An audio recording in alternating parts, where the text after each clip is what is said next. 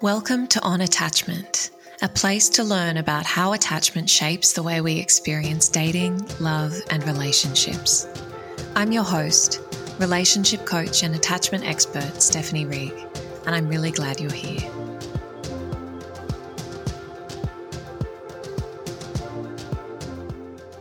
Hey everybody, welcome back to another episode of On Attachment. In today's episode, I'm going to be answering all of your questions around sex and attachment. So, talking about how our attachment styles influence the way we experience and relate to sex, how that might raise its own unique issues, and how to really overcome them, having a level of self-awareness and sensitivity to your particular needs, preferences, and growth edges from an attachment point of view as it relates to sex. So super valuable.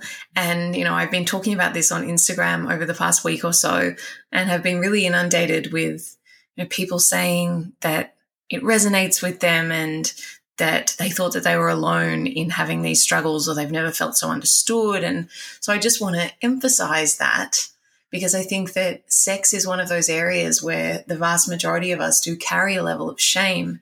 And so to the extent that you're having issues in your relationship on the sexual front, it's really easy to internalize those, to create a story whereby we're telling ourselves there must be something wrong with us. If our partner doesn't want to have sex, or if there's some change in the sexual dynamic, then something's very wrong. And we sort of go into this, catastrophizing and really carrying a lot of weight around that, but also not talking about it because the shame feels too much. So hopefully we can dispel some misconceptions and arm you with greater knowledge, both of yourself and of your partner, so that if and when these problems arise or these differences arise in your relationships, you're better equipped to approach them from a more grounded and secure and confident place. Before I dive into that, just a reminder that I am holding a masterclass next week on sex and attachment, so very much in keeping with today's theme.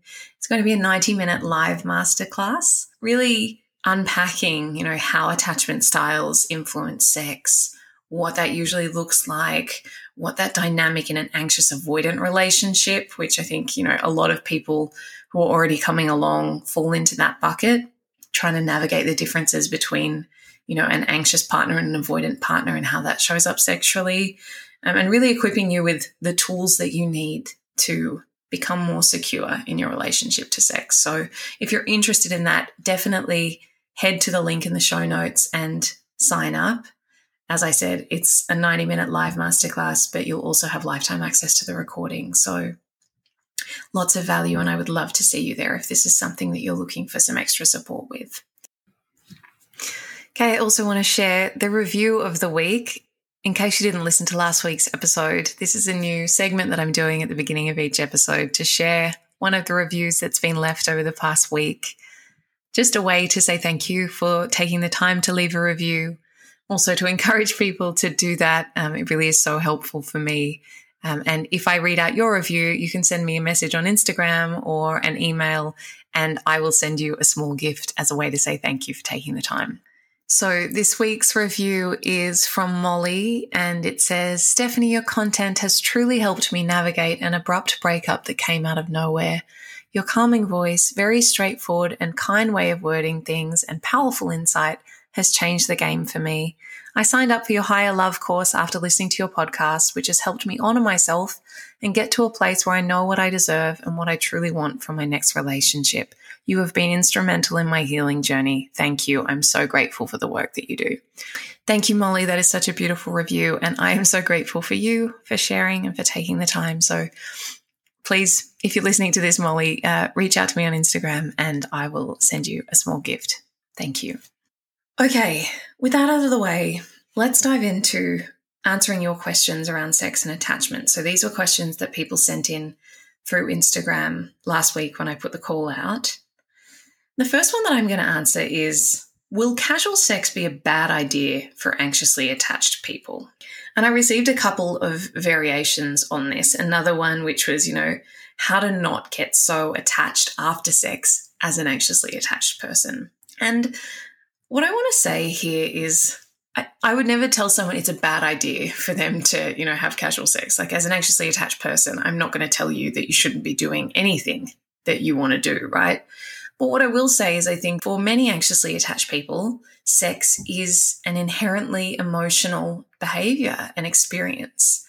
And as a result of that, two things sort of happen. They're less likely to be interested in no strings attached casual sex. And if they do have sex with someone, they are likely to feel in some way emotionally bonded to them or develop some level of attachment to them. I suppose the way that I kind of come at this is instead of making yourself wrong for that. So, the thing that I hear a lot is, I wish I was better at having casual sex. I wish I, could just have no strings attached sex like other people I see doing that. There must be something wrong with me. I'm so insecure. I'm not good at doing that, whatever. I actually don't love that story. And I want to encourage you, if that's a story you tell yourself, to let go of that and look at it from a different angle, which is sexual empowerment, sexual liberation, being sexually secure is not a contest of who can have the, most casual sex without developing feelings for someone.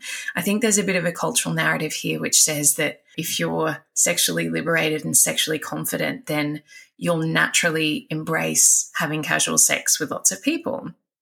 And don't get me wrong, this isn't a moral or a righteous stance. And certainly for some people, having casual sex is really empowering.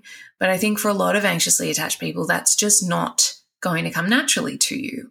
And that's okay. I think being sexually secure is knowing yourself and honoring what you know about yourself and creating boundaries for yourself that reflect what you know is right for you and what supports you to feel safe and secure and what helps you to feel good in experiencing sex. And to my mind, telling yourself that you should want something that you don't, or that you should be comfortable in a situation that you're not comfortable with, that's not being secure. That's not like, that's not confidence, right?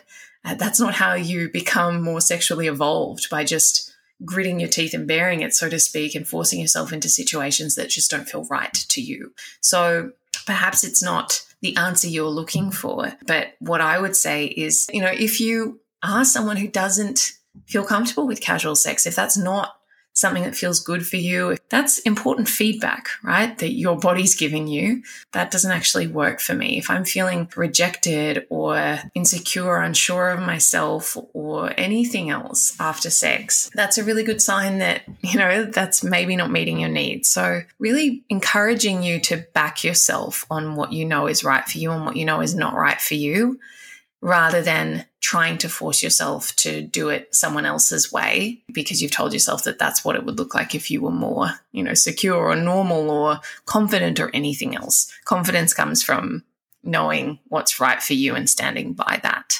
So I suppose this is just really a permission slip to say no to casual sex if that doesn't work for you, rather than trying to make yourself fine with it.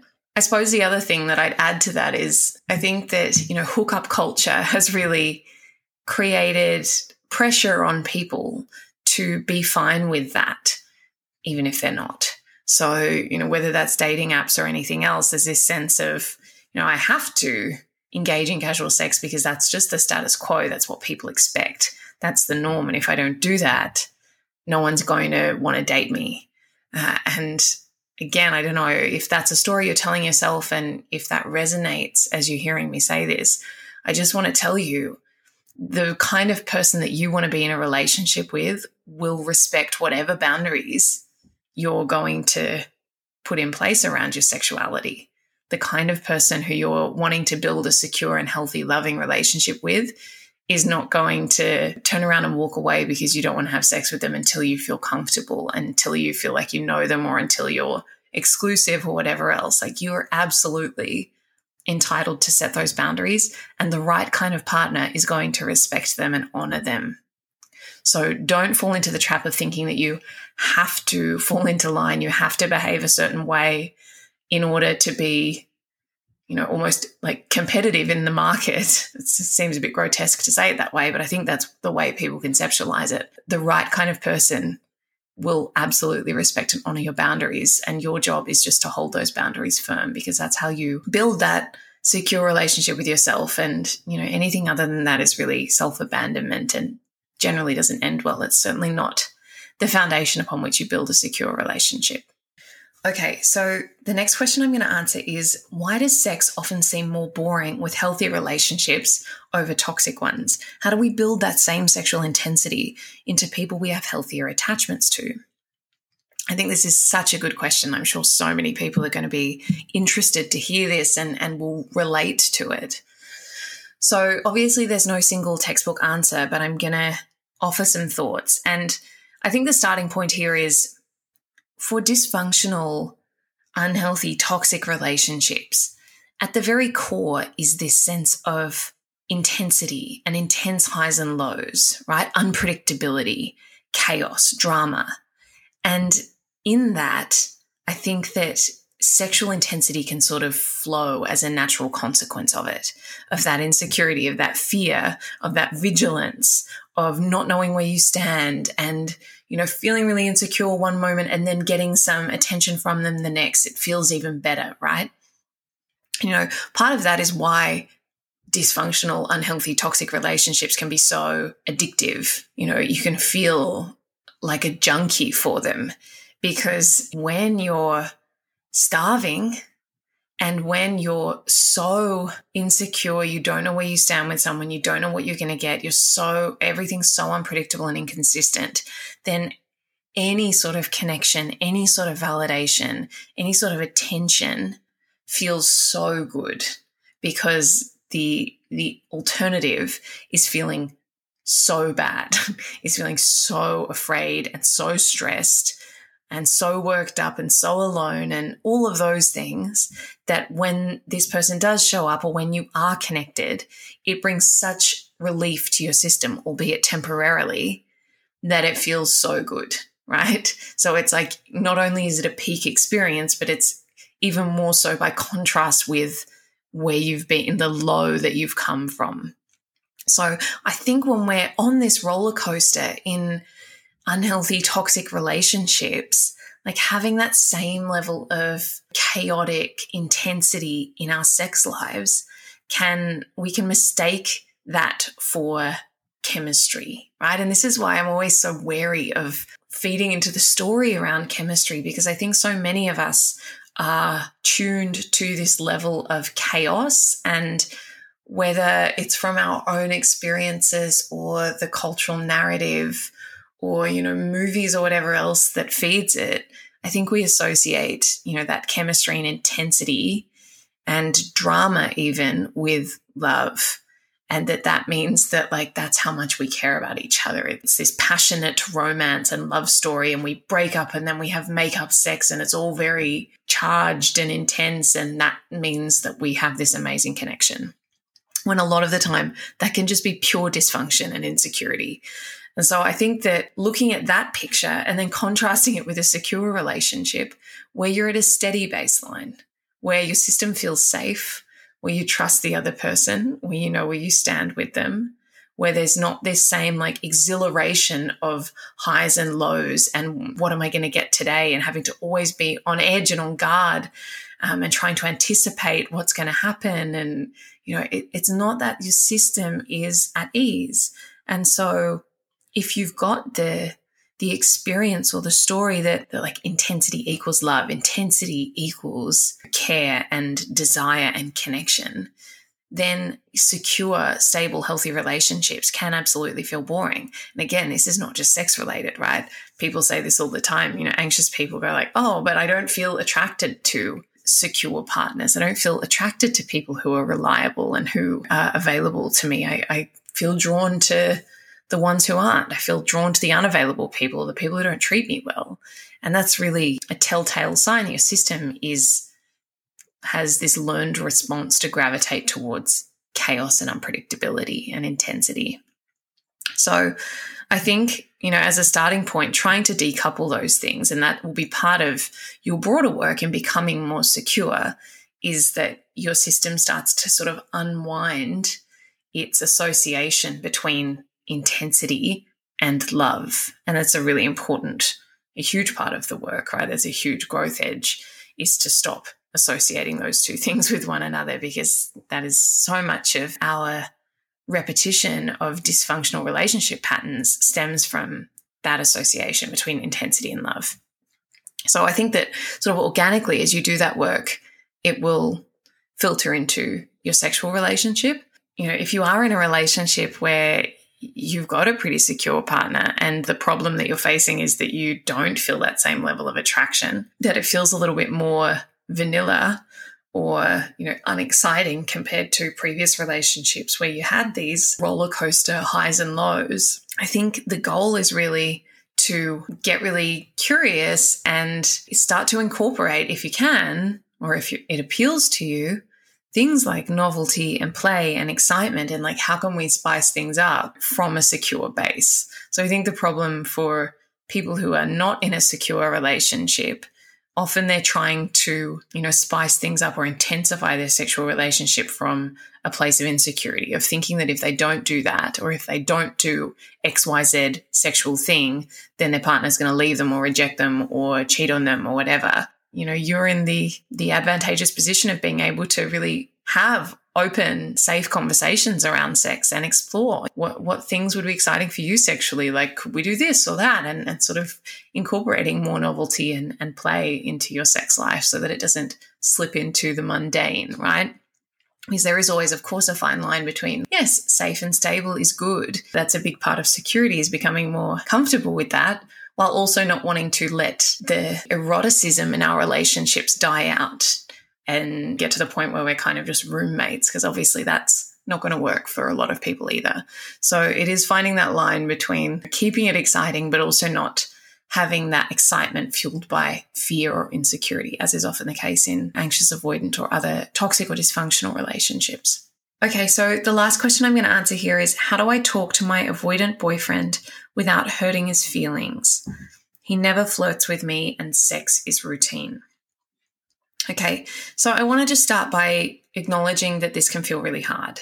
And if you're an anxious person listening to this, I want to just really, validate that it can feel so frightening to have these kinds of conversations, because not only is it hard as a baseline to talk about needs, preferences, concerns, but to talk about sexual needs, preferences, and concerns can feel just intensely vulnerable, right? And so I think we just have to give ourselves a bit of grace that it's not an easy thing to do, that it's really feel really overwhelming and can feel really triggering. So just go really gently with yourself and don't beat yourself up for struggling with this. I think that what a lot of people do is they get themselves very worked up when they're concerned about something sexually. The first step is usually, oh no, there must be something wrong with me. Why don't they want to have sex with me? Why don't they want to flirt with me? What did I do wrong? All of that insecurity stuff, taking it personally. And then what can happen is a defense mechanism kind of swoops in and gets kind of indignant and like, you never do this and what's wrong with you? And that's like, our protective parts coming in over the top with a shield and sort of trying to keep us safe by making the other person the wrong one, because that kind of feels safer and more comfortable than there being something wrong with us. Now, of course, in actual fact, there can be nothing wrong with anyone. But when we're in that fear state, we tend to want to go like, who's the bad guy? Who's done something wrong? Who's right? Who's good? And we tend to like default into those very dualistic ways of thinking. So I think that when we're in that sort of oppositional frame of mind and coming to these conversations, even if you're trying to be calm, but you're saying things like, oh, you never flirt with me, even if you're saying that, in what you think is a nice way, your partner's going to pick up on that straight away and get defensive and shut down. So I think that we have to really look at, how is this likely to be received and what do I actually want? And this is sort of the gold nugget that I want you to take away from this. Whenever you have a concern, criticism, complaint, such as my partner never flirts with me, our sex is routine, dig underneath it and figure out what your desire is. So in this case, my partner never flirts with me. I would love for us to be more flirtatious with each other. I'd love for us to feel more, connected and playful. Can I communicate some version of that? Because that to my partner is almost like a compliment. It's saying like, oh, I love when we do X, or, that time when we did Y was really fun. Or I was thinking the other day about how we used to do this. That was, I loved that. Or, do you think we could do that again, right? We want to flip it on its head and turn it into a positive, turn it into a desire, and articulate that, because that's much more likely to be received well by someone than saying, you never do this, or it's been 2 months since you last did this. Why? Is there something wrong? That's immediately going to put someone on the defensive, and they're very likely going to shut down, because that's going to feel like an attack. And that's usually not going to end well. So figure out, before you go to that conversation, figure out what it is you actually want and come up with some suggestions and requests. Get really specific, and then see what happens. Be open-minded. Try to really watch your own defense mechanisms, because again, whenever you're having a vulnerable conversation, and for most couples, a conversation about sex, particularly to begin with, is going to be really vulnerable. So just be mindful of that, right? Go slow.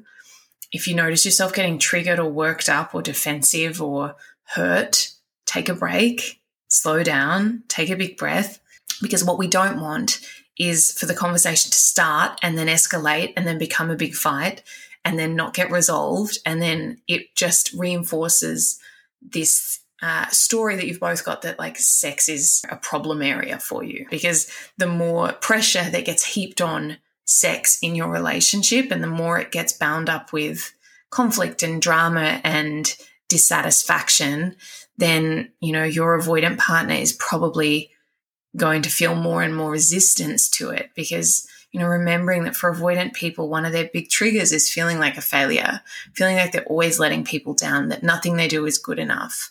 And so we don't want to reinforce that belief for them by creating the situation where they think that you're always angry at them and nothing they do is good enough, right? And of course, like, their stories are not your responsibility, but we can be sensitive to these things.